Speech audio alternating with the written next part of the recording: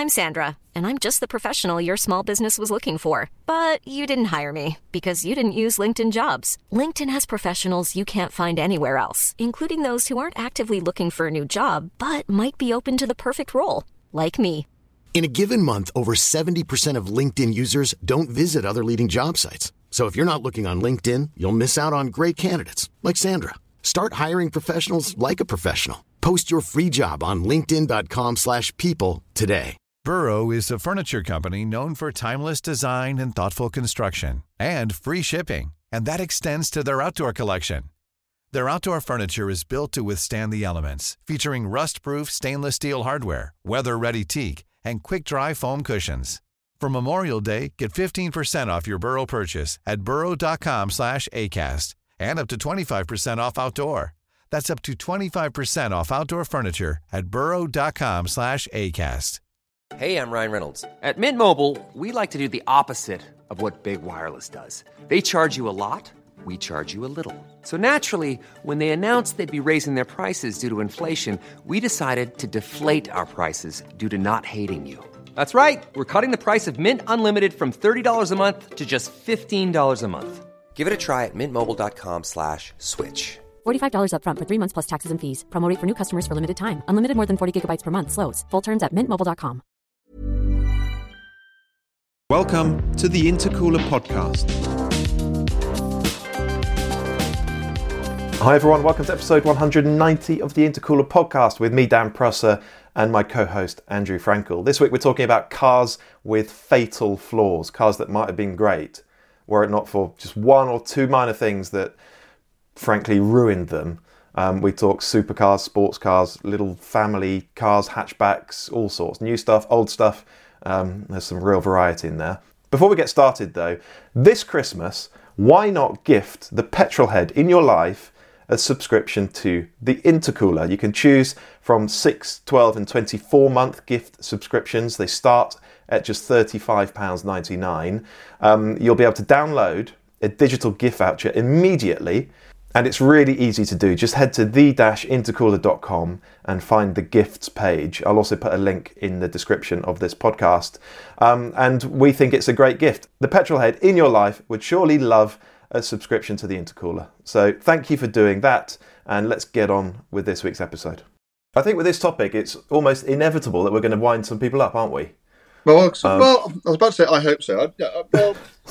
I only hope so insofar as if no one gets at all wound up by this, then it's probably not a terribly interesting podcast. Well, that's a good point. I mean, I don't think we're setting out to upset people, but you're right. This is one of those topics, it's only interesting if we have fairly robust opinions, isn't it? So I think that's what we're going to try and do. I've got a list of cars here. I'm sure you've got a list of cars as well. Yeah, no, can we sort of establish the ground? Because this isn't cars that are cars we don't like very much. No. It's not like and it's not entire. I mean, we talk about cars with fatal flaws. We're not saying, well, all SUVs because they're heavy or all electric cars because they don't have much range. It's cars with specific failings. Yeah. And I'm hoping that many or most of them will be cars that, so a lot of them we might quite like, despite the fact that they've got, they've been hobbled by a characteristic of some description, which really lets them down. Yeah, it's cars that might actually be great were it not for one, maybe two things that could have been get great. in the way. Yeah. Okay. All right. Well, I'm going to get us started, and I feel sorry for this particular car, because every time this topic or a sort of adjacent topic comes up, this car is nominated. It happens all the time, but I'm going to nominate it anyway. It is the Alfa Romeo 4C. I know. Off my list. I know there are lots of people out there who like theirs. They have them and they love them. Fine, that's great. But I view that car as a massive missed opportunity. It could have been fantastic because there's so much right about it. Carbon tub, a carbon fibre tub in a 50-something grand car when it was new, maybe a little bit more. Really light. Yeah, really light. It doesn't exactly have a silken cultured engine. It's a 1.8 turbo 4, but it's a really boosty engine, and in a light car, it feels rapid, really rapid. Yeah. Love the looks, baby Ferrari styling. I like the Spartan interior. I mean, the thing looks fantastic on the move. You know, I came very close to buying one. Did you? Yeah. When I can't remember how long ago it was, but when they first showed it at the Motor Show, I was so completely knocked out by it. Yeah. That I spoke to someone I knew on the stand and said, I really want one of these. I'm not committing to it now, but it was absolutely my intention. And then I was on another stand. I think I was on the Ford stand speaking to, the mate of mine who works there. And he said, I hear you're buying a 4C. The amount of time it had taken me to walk from Alfa Romeo to Ford, the news had got out. And I just thought, well, these things are not for, particularly when decisions haven't been made, are not for public consumption. And I didn't appreciate, someone going, oh, Frank's buying a 4C. So I just thought, well, sod 'em. And I didn't. And then I drove it and was glad I hadn't. Oh, gosh, I bet you were. Yeah, I bet you were. God, I hadn't heard that story before. That is amazing that rumour would spread like that, like a virus. It's not good enough, is it? No, not really.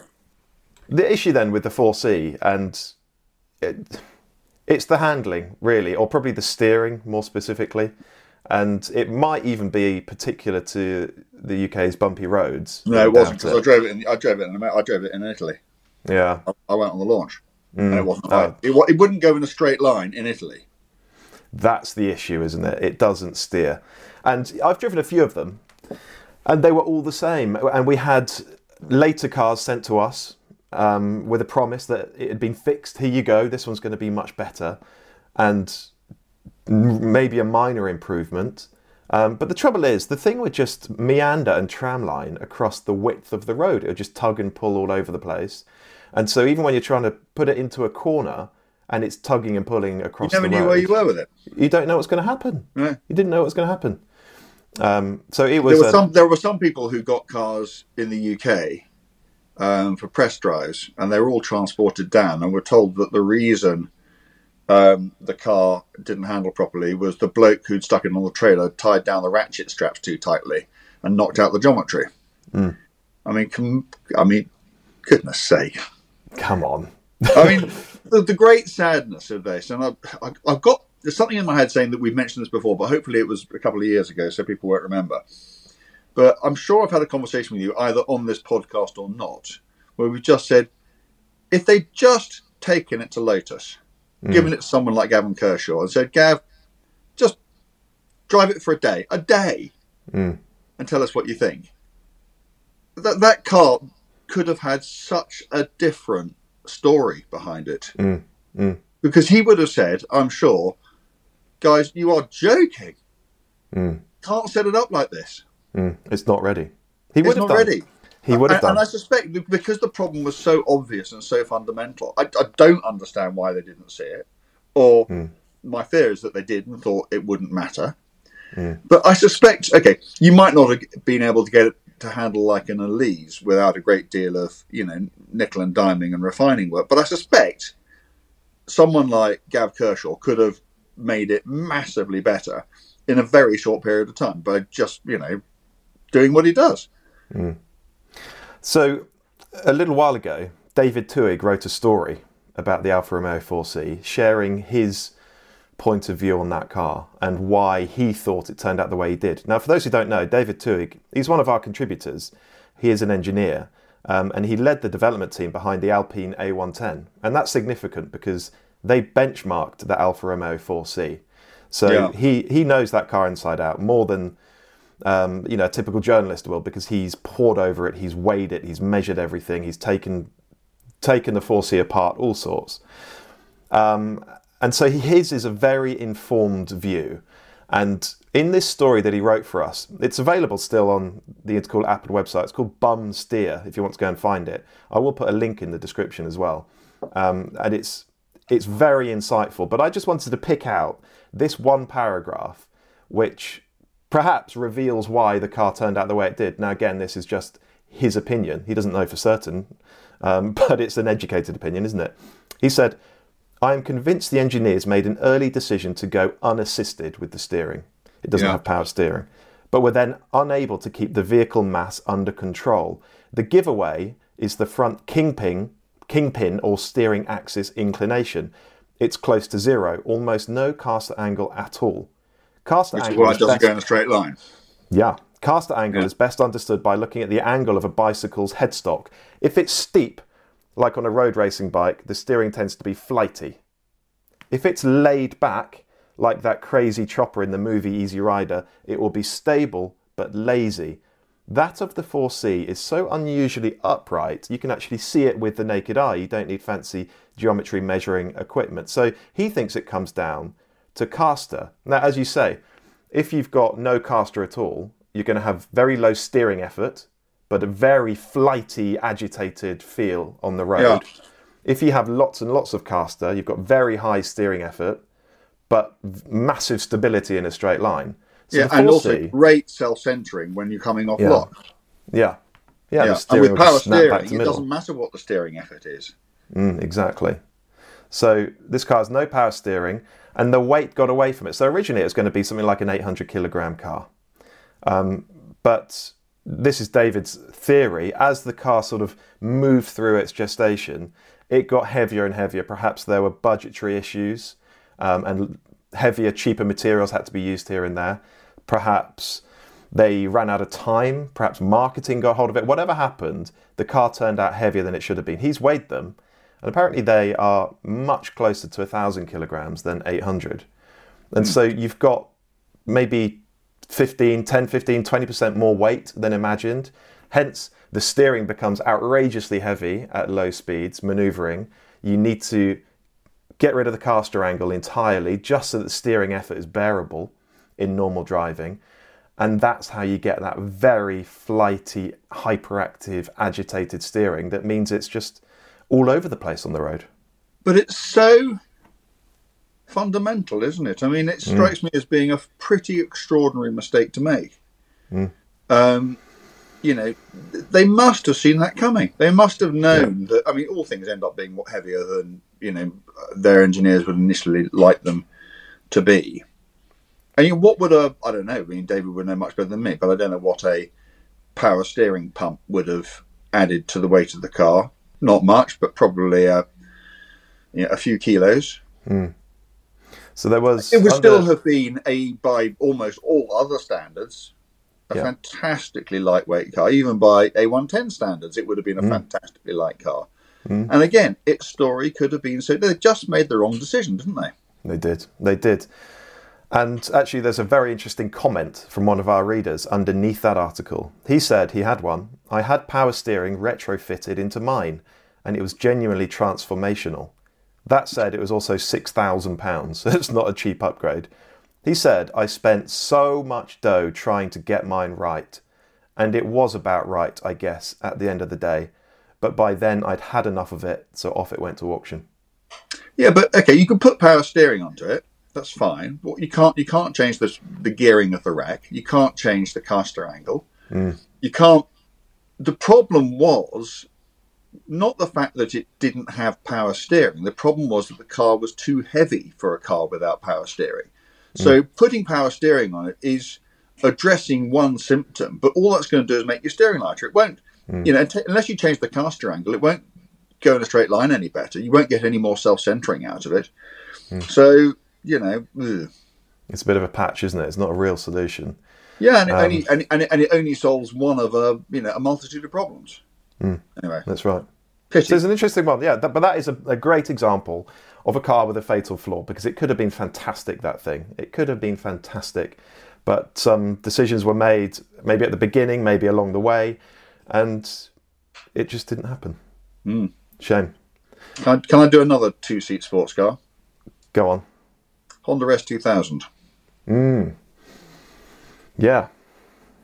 What was the? I mean, there are, there's more than one problem with the S2000, but I'm just going to talk about the engine, and it just interests me because I'm a great believer in that principles are not indefinitely extendable. Yeah. And you and I know how great the VTEC engines are, and how certainly, when I was younger than you are now, and Honda was putting out these amazing little hot hatchback engines with 100 horsepower per ton, which were revving to 8,000, and we were just having the best time in them. And this is their sort of Fonzie jumps the shark moment. This is when they just went too far with it.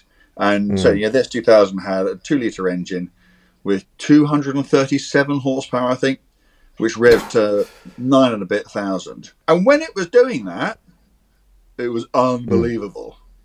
For the effort you had to go to get it up to those revs.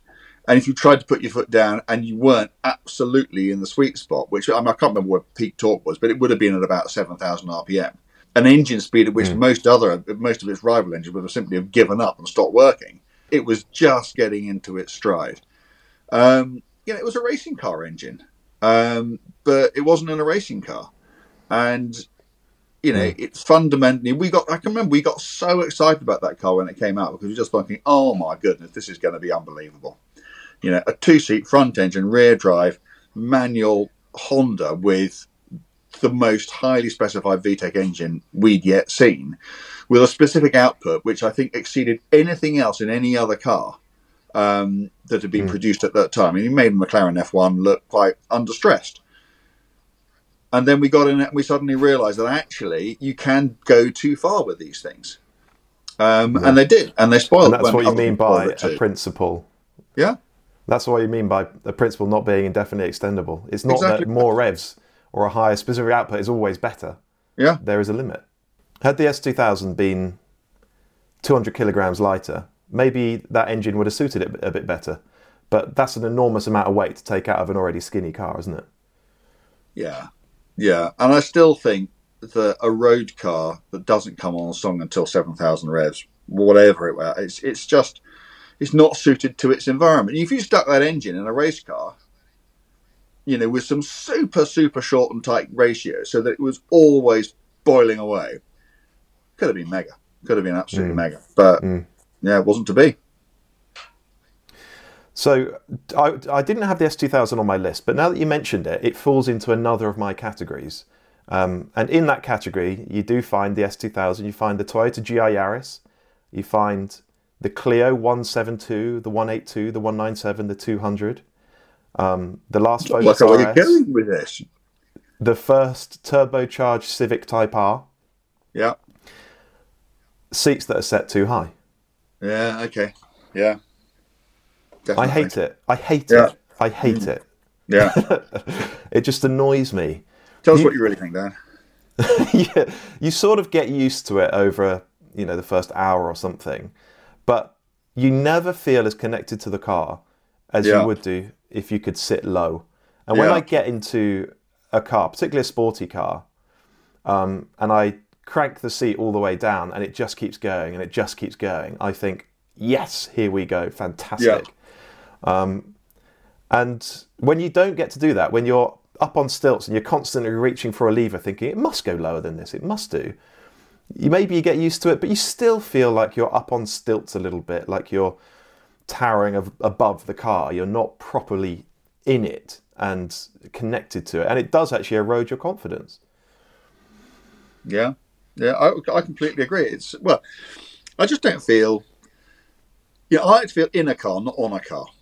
And I like to feel surrounded by the car. I want to be as close to the road as possible because I think that's where the greatest sense of connection comes from. And it also makes me think, well, why are these cars like that? Well, with cars like the GR Yaris and the Clios, we know they're just hatchback designs, and being able to have a high driving position is quite important. But with cars like the S2000, you'd think there simply shouldn't be an excuse for it, and you wonder why they are that way, and why. Was it a choice, or was it because there's something about the engineering of that car? Maybe there's some module taken over from something else, which meant it just had to be that way. But in any event, doesn't necessarily ruin. I mean, one of the reasons why I like to be low in the car is I'm quite tall, and certainly if headroom is an issue, particularly with a car like an S2000 with the roof up, then obviously. But no, you're right. It's just. You want to be in the car, don't you? You do. You really do. Can I just give you one more? I know I've done a couple there, but I just want to give you one more because it's it's kind of relevant if we're talking about the S2000 and sports cars like it with high revving engines. Mazda RX-8. That's on my list. I love an RX-8. Is the fatal flaw the engine, though? Oh, completely. Completely. From an ownership proposition, yeah. A, because of the lack of torque, and B, because of the oil consumption and rotor tip wear.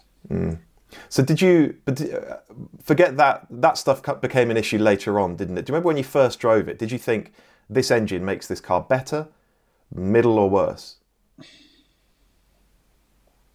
It's a really interesting question. I guess compared to what? Compared to a 3-litre V6, like you would have gotten a Z370 Nissan? Probably worse, but I did a couple of 24-hour races in them, where they were always just fizzing away, and you always had them up at $8,000, and they were mega. They were absolutely mega. But yes, in normal use, again, you're absolutely right. Just that lack of mid-range get up and go. There are a few cars, aren't there, where they've got some terrific 0 to 60 time, but actually in reality it's meaningless, because a technically slower car with some mid-range torque would be gone by the time you found the right gear to get yours to take off properly. And it's that immediate usability that these cars lack. And yes, absolutely. But I've got a very, very soft spot for those RX-8s, because I think they're a very clever design. One of the most spacious 2+2s, and yet it looks like a 2-seater. Amazing handling. Yeah. I mean, they handle. I can remember in those races through the corners, you could sit on the back of fully race prep 911s with quite a lot of downswell. You just sit on their asses all the way through, and they were just such fun to drive. But again, it's Mazda being sort of wedded to this principle of the rotary engine that was ultimately its undoing. And then, when they were new cars, I just thought they didn't feel fast at all. Even when you had them screaming, they never felt really brisk to me. But it's now that rotary engine has become a bigger problem, as you mentioned. They're a nightmare, aren't they? And you have to get them rebuilt, and even then, they seem to be a bit of a ticking time bomb. They use a load of fuel. They just seem like, well, actually, to me, that rotary seems like more hassle than it's worth, much more. Yeah. Anyway, do you want to go? Yeah, I'm going to do 3. Okay. Go on. You got to tell me what that flaw is. Tesla Model 3, Ineos Grenadier, Volvo EX30. They all have exactly the same flaw. Is it to do with the screens? Yes. Or displays or something? Yes. Everything in a touchscreen. None of them put the information you need in front of you. Okay. Yeah. Okay. None of them. The most basic stuff. How fast am I going? How much fuel have I got left, or range? You have to take, your eyes have to come down and then across to the middle of the car before you can find that out. And it's just nuts. And I think it is symptomatic of design departments starting to really crack the whip over their colleagues in engineering. But to the extent that, and what really annoys me about all these cars is the fix is so simple. Fine, have your big flash center screens with all the stuff on there and all that nonsense. Just give us a head-up display. It's a little projector buried in the dash, which you'll never see, and so we can just see how much fuel we've got and how fast we're going on a screen in front of us without having to... I mean, Volvo, the most safety-obsessed car manufacturer on earth, think it's absolutely fine to not look where you're going. And the other thing about the Volvo, I'm going to go off on one now, is if you do take your eyes off the road to go and look at the screen, there's a little black box looking at your eyes, and then you get scolded. It flashes up a message saying, you've taken your eyes off the road, look where you're going. And the only reason you're doing it is because it won't let you see how fast you're going. That's hilarious. That is bonkers hilarious. For Volvo. Yeah. It really, really annoys me. It's so basic. It's so indicative of design starting to overwhelm simple, basic engineering due diligence. Just put the basics. It doesn't have to be everything. You don't have to know what your volts are or anything else. But the basic stuff that you need all the time, just put it where it can be seen. While we're on this topic, actually, we need to talk about... There are so many cars that do this. And the sort of most heinous one is the new Range Rover and Range Rover Sport. They're about to lose their physical HVAC controls. They have them currently underneath the big central display, the big screen, but they're about to lose them into the screen, where inevitably they're much harder to find, particularly on the move. Yeah. And the only reason for doing it, well, presumably, as far as I can tell, is that it cleans up, visually it cleans up that part of the car. Brilliant. As if that matters. Who cares? Yeah, apart from some designers in Gaydon. Yeah, but there is another reason. It's cheaper. Cost, yeah. You don't, Yeah, I mean, but buttons. I remember David Twohig saying that if you wanted to add a button to the dash of a car, it's about a 3-year program. You can't just do it at a model year update. These things, because they are so difficult and time-consuming and expensive to homologate, how much better, how much cheaper just not to have them? Yeah. And make it and make it look like, oh look, we've decided to go for this. I mean, the Volvo, the EX30, I think it's got might have 3 buttons, one for each window. But it doesn't need those buttons. They don't even do the rear windows. That's what the third button is for. You press the third button, and then the buttons which had done the front windows now do the rear windows. Everything else, if you want to, let's say you drive into a wall of fog on the M4. This is a Volvo, okay? You can't just go and switch your fog lights on. You've got to go into find and know exactly where to find them in whichever sub-menu on the centre display, taking your eyes off the road while you're doing it, to put your fog lights on in your Volvo. I mean, how bonkers is that? That is outrageous. All this stuff. I really do think, I mean, makes these cars don't worse. get me wrong, the EX30 is for a small electric car. I think it is, in almost all other ways, it's absolutely outstanding. I wouldn't have one. There's no way in the world I would have one of those. And for that reason alone. I'm out. Blimey. Yeah. It's so frustrating. It's so frustrating. It's like they've forgotten that we have to drive these cars. Yes. We don't just sit in them. You just see people... They're not autonomous yet. Yeah. I know. Good. This is fun. Hi everyone, Dan here. Now we'll get back to cars with fatal flaws in a moment, but first I want to talk to you about VPNs. Many of us know what it's like to have our details or passwords stolen while we're online. VPNs, or virtual private networks, protect you from that. If you travel a lot with work and find yourself logging onto hotel or airport Wi-Fi networks, you could be at risk of this happening to you. We've partnered with NordVPN to offer our listeners 4 months free when you buy a 2-year plan. And you can get a 5th month free by using our exclusive link, nordvpn.com/intercooler. Or you can click the link in the description of this podcast. That's 5 extra months completely free. How many of us use the same password for everything, maybe with 1 or 2 subtle differences? Yeah, I know. That means we're playing with fire. But a VPN can protect us from hackers and scammers. NordVPN offers a 30-day money-back guarantee, so you can try it for yourself risk-free. Head to nordvpn.com/intercooler to get 5 months free of charge. That's nordvpn.com/intercooler, or click the link in the description. Right, let's get back to cars with fatal flaws. Another one. Porsche Cayman GT4.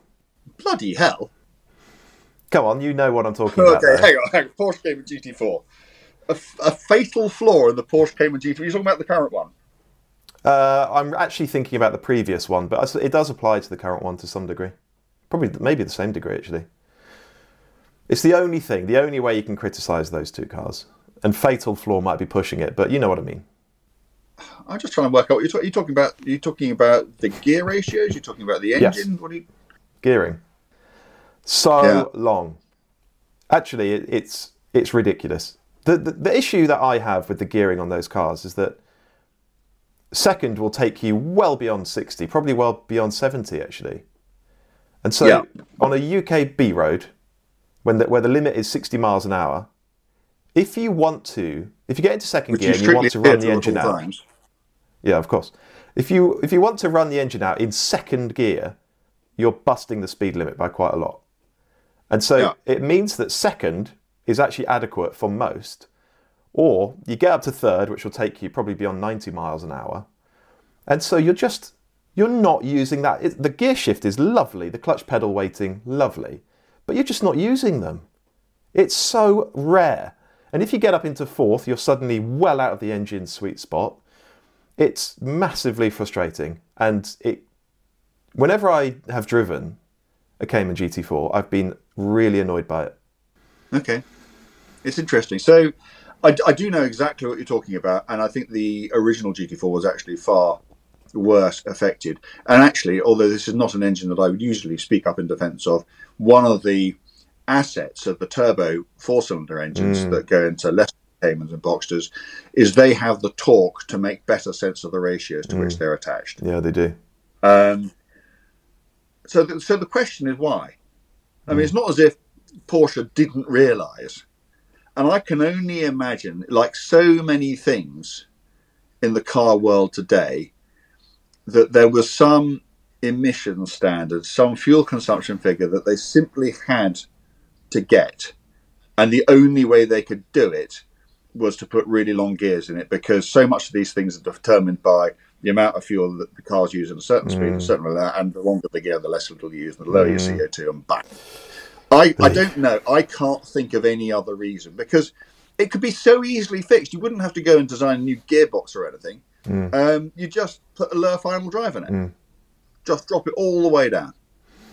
And then suddenly your problem goes away. But they haven't done that. And I'm sure, well, there must be a reason for it, isn't it? Because it's not as if they don't know. It's not as if, A, they didn't know, or B, they didn't listen to any other people who said this. So, yeah, I do know what you mean. I do. So, do you find the PDK ones easier or less annoying? Would you have a PDK rather than a manual? It's such a good question. I actually don't think I would. I think for that kind of car, I would rather have a manual and put up with the ratios, but they would bother me. They would bother me all the time. And I have driven a Sharkworks Cayman GT4 with revised ratios, and they hadn't changed the final drive. They'd changed, I think it's third through to fifth or something, so not even all the ratios. And it was better, but the frustration, second was still ridiculously long. So there's almost no gap between second and third. So it didn't quite fix the issue for me. But actually, it's interesting that you mentioned the four-cylinder turbo Cayman and Boxster, that engine, because that's on my list as well. Yeah, well, I absolutely get that. I absolutely get that. It's not just a poor engine for a Porsche. I think it's just a poor engine. Yeah. And you can just tell. I mean, I know a little bit about the background of this engine because I once had quite an honest conversation with the bloke one of the blokes who engineered it. If Porsche were an independent company, were not part of Volkswagen, they would never have done that engine. The pressure was on, was it? The pressure was absolutely on them. And you can almost tell that it's an engine that wasn't done with any great love by Porsche. You can just tell it's if ever there was an engine which Porsche did where they just thought it's the sort of contractual obligation engine. Oh well, we need to do this. We have to do this. We don't have a choice. But and it's it's not without its disadvantages. The torque, as I said, does make a bit more sense of those ratios. It also means that in the lower powered cars, the torque also enables you to exploit the chassis in a way that those low torque, naturally aspirated engines didn't. But yeah, it just doesn't sound right and it just doesn't feel right, does it? Do you know what, though? I was looking at the classifieds and you can now pick up a non-S model with it's a 300 horsepower engine, so a good amount of power. I think we're talking sort of 2016, 17. So still a modern car, modern comms. You can have one for 30 grand. And I'm beginning to wonder if at 30 grand I could actually put up with the engine. Yeah. I think that would actually be quite a nice car. I don't like the engine, but... Okay, if you had that car, do you think you just get used to it and forget about it and just, it would just cease to matter? Or do you think it would just ever so slightly compromise every journey you did in it? Every time you started up, you just think, Yeah, I don't know. I don't know the answer to that. But I'd like to try one again, actually. I'd like to try one again. Go on, what else have you got? Can I do one? Yeah. Another German sporting coupe. Mm-hmm. Audi TT. Yeah. The early ones. Yeah. What was the fatal flaw? I mean, I just find it surprising that a company like Audi could put a car into production which quite clearly wasn't stable. Oh, really early ones? Yeah. I just find it amazing. There were. I mean, I don't want to, say too much, but what we do know is that there were a sufficient number of incidents, some with very serious consequences. I'm sure Audi would say that those incidents weren't down to them; they were down to external factors. But nevertheless, they re-engineered the car. They changed the suspension, they changed the ESP, and they put a wing on the back. Now, would you do that just to return confidence, or would you do that because you actually realised that you had somehow put a car into production that wasn't stable? I mean, I have to say, as a kind of counter to that, I drove those cars a lot and I drove them fast and I never had a particular problem with them. But maybe there were certain circumstances in which, and if you look at the shape of the car, I'm no aerodynamicist, but we all know what happens when air starts tumbling down the back of the car if it's not unchecked. It goes underneath the back of the car and it lifts it up, which is why all those fastback cars like 911s have all got wings on them.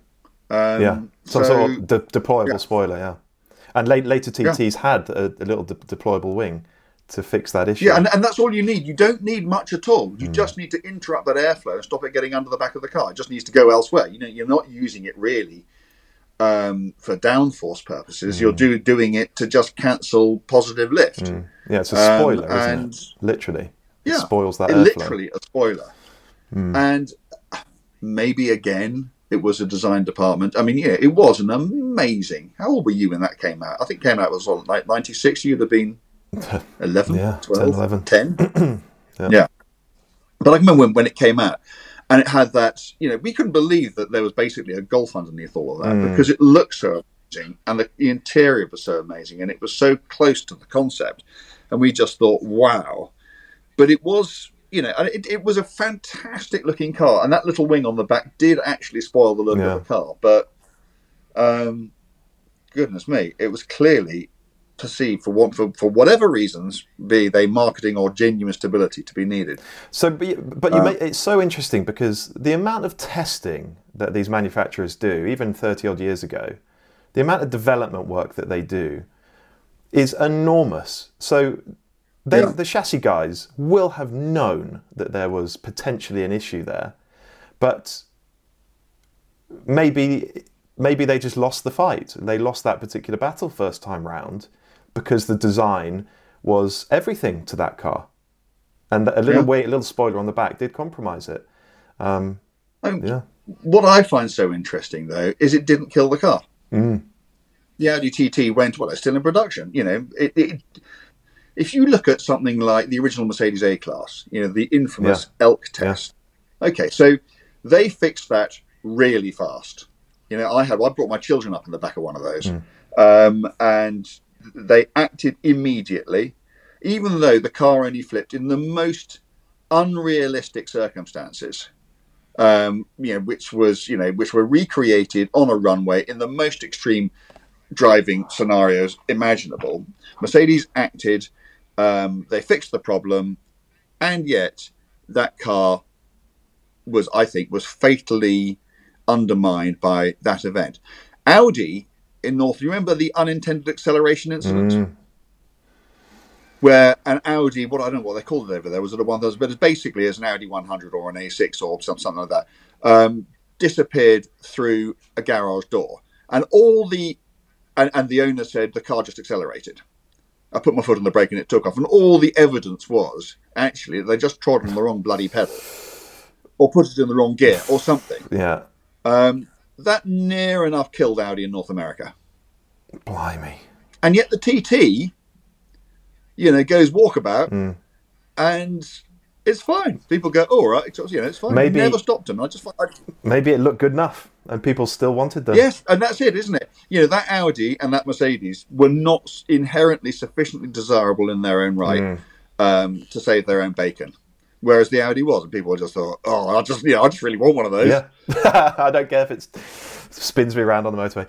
Anyway, I'm going to give you one more, and you are not going to believe this, nor will you ever guess what fatal flaw I'm proposing on this car. Let me at least try. Oh no, you will not get it. It is the most pathetic, nitpicky complaint I'll ever make about a car. It's the Sports Series McLaren. So 570S, 600LT, 540C, the Spiders, all of them. Okay. And what area are we looking at? Cabin. Is it that little button you had to press to activate all the stuff? Nope. Because I really like that. You're not going to get it. Is it the fact that it's got really spidery numbers on the instrument? No, it's not that, is it? It's okay. Hang on, just bear with me. Is it the fact that it's an absolute bastard to get the nose lift to work because you go disappear into some silly submenu? They fixed that now. You just get a button. That's not it, but that was atrocious. That was absolutely atrocious. Is it the fact that the navigation system was an absolute farce on those cars? No, it's not that. Okay, hang on. God, I'm coming up with a few here, aren't I? You are. I didn't know you had so many reservations about this car. Well, I mean, as I said, I'm just talking nitpicking here. I absolutely adore those cars. Yeah. And Actually, I'm on I the do record as well. as having said so. I've been looking. I was looking at prices of them the other day. In fact, I think I was looking at prices of them yesterday. I've done the same about thing. 65 grand. Yeah, I've done the same thing. Yes, actually, 570 GTs, which are actually I prefer. Yeah. 570 GT, about 65 grand. Oh, that's that's really tempting. Anyway. Oh God! Hang on. What is it? It's not visibility because you can see out of them beautifully. There's no chance you're going to get it. Okay. The sports seat. The sports seats in those cars were terrible. You're sort Standard of getting seats were great. You're getting a little bit closer. The electric seat buttons. No, because they were ridiculous. Okay, right. Okay. I'm going to have to tell you. Go on. As I say, this is the most pathetic complaint I'll ever make about a car. It's the upswept design of the door card and therefore the angle of the armrest. Yeah, you're absolutely right. I've never recalled. Only because I've never even thought of it once in my life. I think I must be a man who likes an armrest. I use an armrest. But, I mean, right, so an armrest should be level. It should be as horizontal as possible because that's what you want to rest your arm on. This one, because there's such an upswept design to clear the carbon tub, actually, the armrest is at a horrible angle. So your arm doesn't sit on it. My arm didn't sit on it. I'd put my elbow down and my arm would just sort of gradually slide forward. I couldn't use it as an armrest. It basically meant to me that there wasn't an armrest on that side of the car. Middle of the car was fine. But on that side, nothing. And the trouble is, it just, particularly over longer journeys, it made me feel really uncomfortable in the car. Sort of not sitting square. I would say I was as sensitive to that sort of thing as anyone. Really? I can remember I drove one of those to Spa, but I drove one to Spa, had a very tiring time racing stuff while I was there, and then literally. And about I must have been there for like 2 or 3 days, and then I did the last race, and and got straight out of the race car, back into it, and drove it back to Wales. I absolutely loved it. Well, yeah, I mean, but certain things just set people off, don't they? Yeah, but that's it. We're all such unique sizes and shapes, and we all just sit in cars ever so slightly differently, and it can take the most minor thing. Different things mean different. So I get utterly infuriated if I get in a car and if the navigation is not set to north up. I only ever have navigation in north up. If I can't just press an icon on the screen and get to north up and I've got to go looking for it, that bugs the hell out. If I can't turn the bloody voice off, if you can't turn lane keep assist off without a single press of a button, and you can do it. Some manufacturers will go, "Oh no, you can't. We're not allowed to do it." Single. You can because if you have a single long press, you are allowed to do that. If you can't, what was I driving the other day? An electric Lexus, where you basically needed to be a particle physicist to work out how to turn everything off. All those sorts of things. Just anything which just gets in the way and willfully gets in the way. It's almost like they've tried. And sat down and thought, well, how difficult can we make this? And it also makes you think that they've gone and designed these systems and they've never tested them. They've never gone out to people in the big wide world and said, go and live with this for 2 days. And and then come back and tell us what you think. Because if they had, they'd have pointed this stuff out. Is this a Or rant? maybe they did all that, and they thought, well, we don't care anyway. And if that's the case, why give it to them in the first place if you're not going to listen to what they say? I think that is a rant, but I totally agree. And actually, it's a stretch to call these things fatal flaws, but they are important. So the M2 that I'm running at the moment, actually, like I guess all or most brand new cars, has an audible speed warning. So if you creep over the speed limit, you get bong, and it bong, defaults to on, bong, doesn't it? Defaults to on. Do you know? I think that is my new least favourite phrase. It always used to be portion control. Now it's default to on. Yeah, it's frustrating. Thankfully on the M2, it's hold down the set button on the steering wheel for a couple of seconds and it goes away. So it's easily got rid of. But if you stop for a pee or to fill up with back petrol, on. you go back to it. Yeah. It's back on again. And the trouble is now, like I know which button it is. I almost do it without thinking. But every time I get in a new car now and it does it, I'm thinking, right, which button do I need to press? Because it's always different. I was in some Land Rovers the other day and they were doing it. And you have to sort of press this button, cycle through a couple of different options. Ugh, it is annoying. So here's a question. Why, if you ask manufacturers why it's like this, they will say because the law requires it to be like this. And why does the law require it to default to on? Because it might not be you who gets in the car the next time. It might be somebody else and they need protecting. You might choose to not protect yourself, but the car can't take that decision on behalf of everybody else.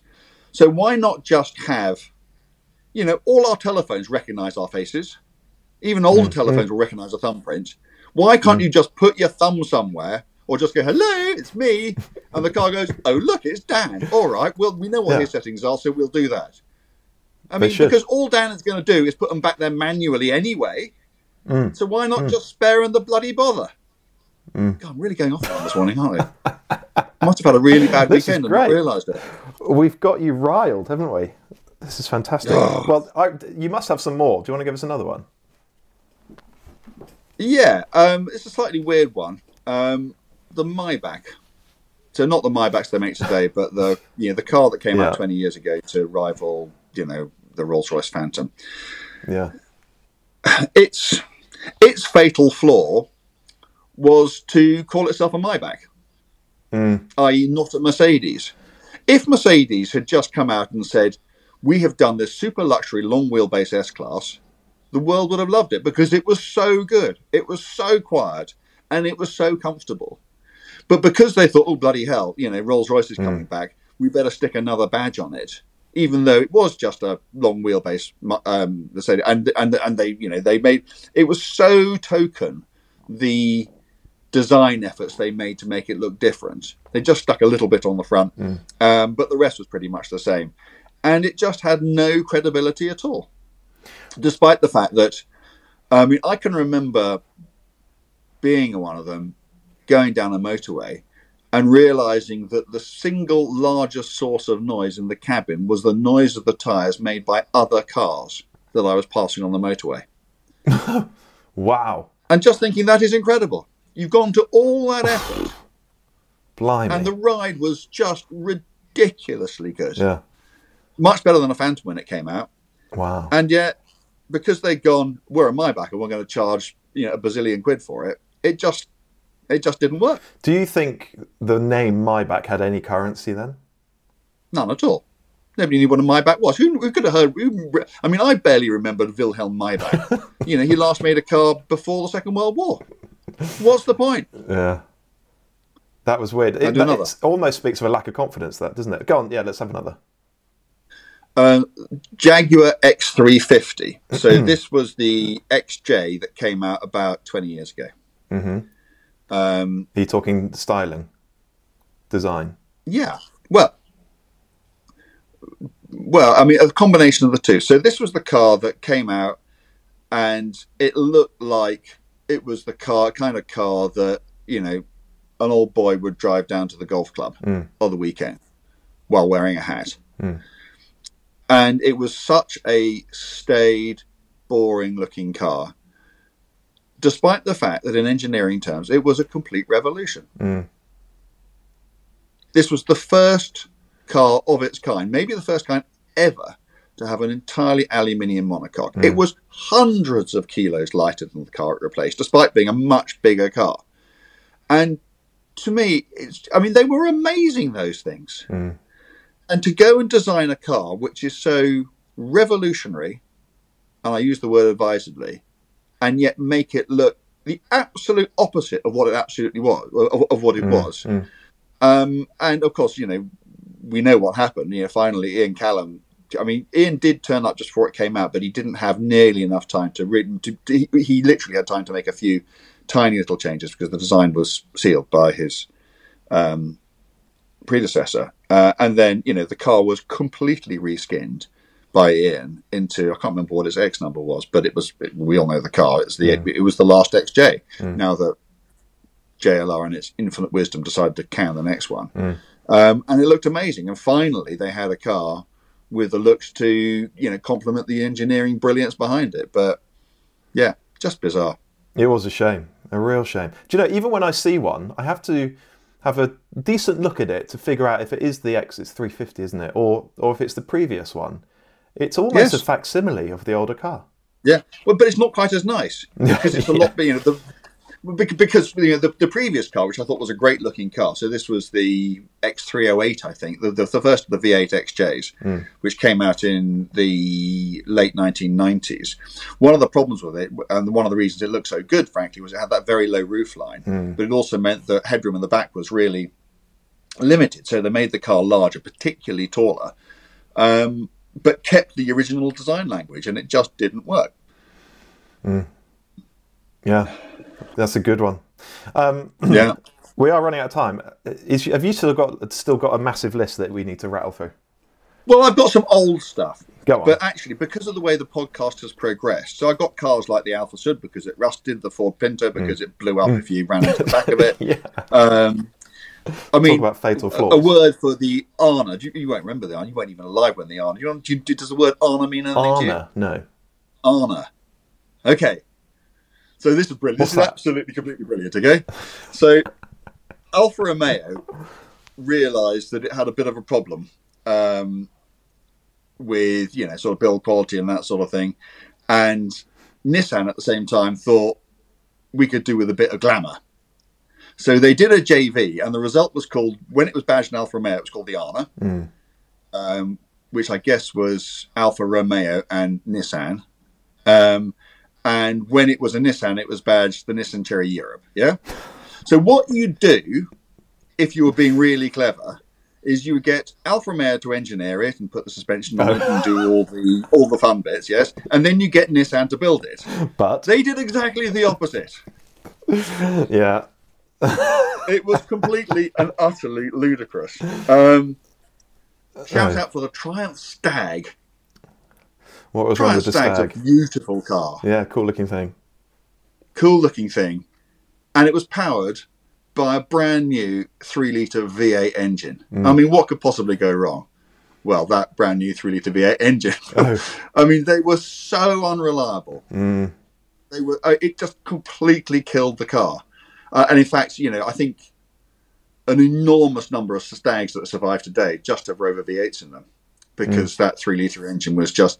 I think some of the problems... I think the cooling of it was poorly designed, and then the whole thing was poorly put together.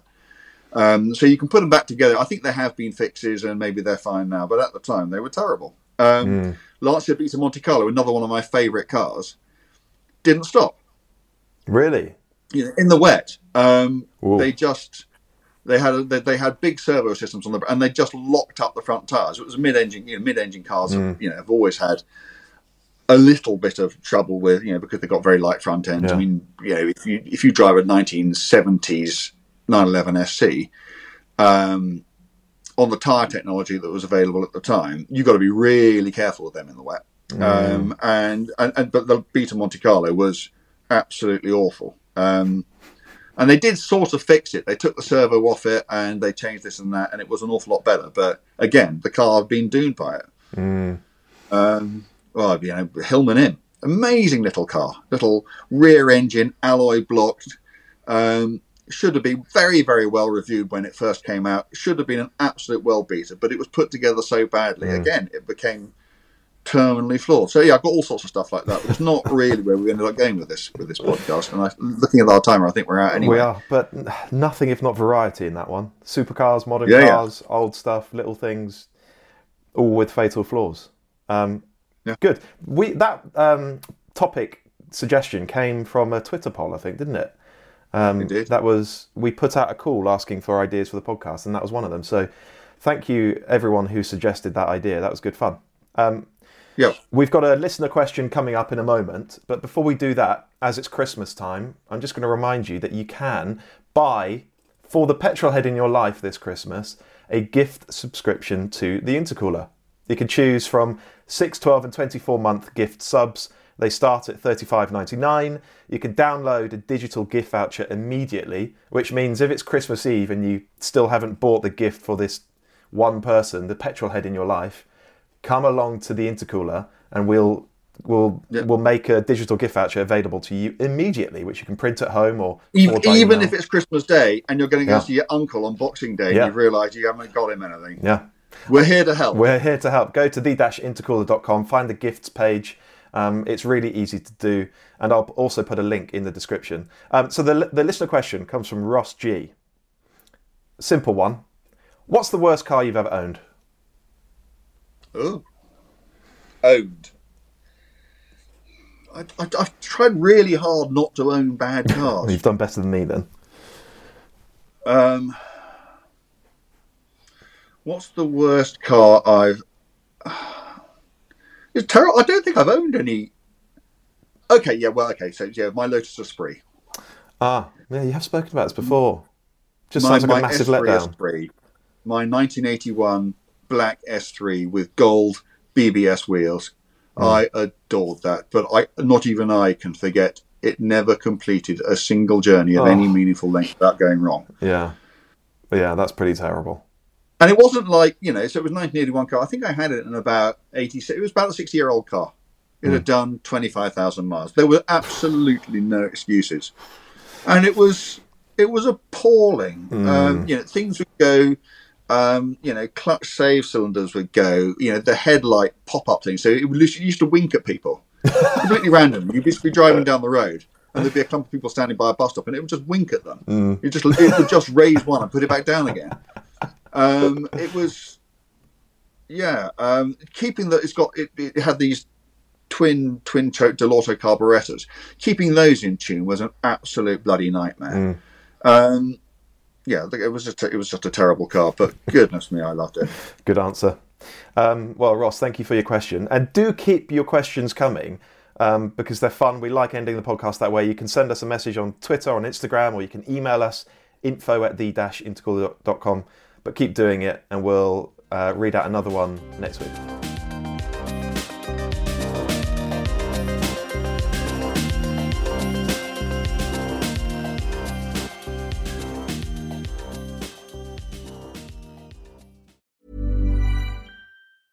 Hey, it's Paige DeSorbo from Giggly Squad. High quality fashion without the price tag. Say hello to Quince.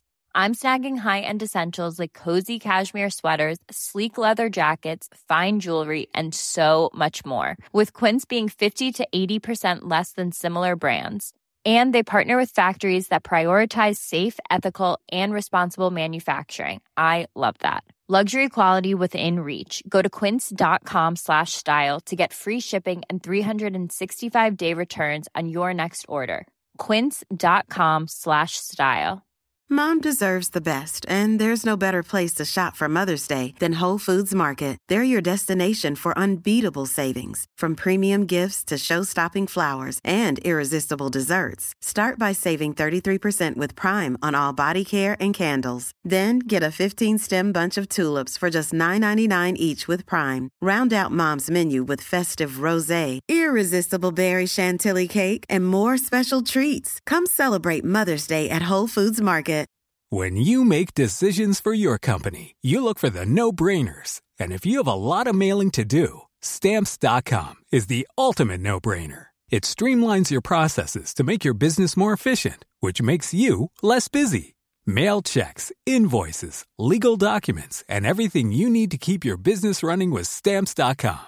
Seamlessly connect with every major marketplace and shopping cart. Schedule package pickups and see your cheapest and fastest shipping options from different carriers, with rates up to 89% off USPS and UPS rates. And with the Stamps.com mobile app, you can take care of mailing and shipping wherever you are. Make the same no-brainer decision as over 1 million other businesses with Stamps.com. Sign up with code PROGRAM for a 4-week trial, plus free postage and a free digital scale. No long-term commitments or contracts. That's Stamps.com. Code PROGRAM.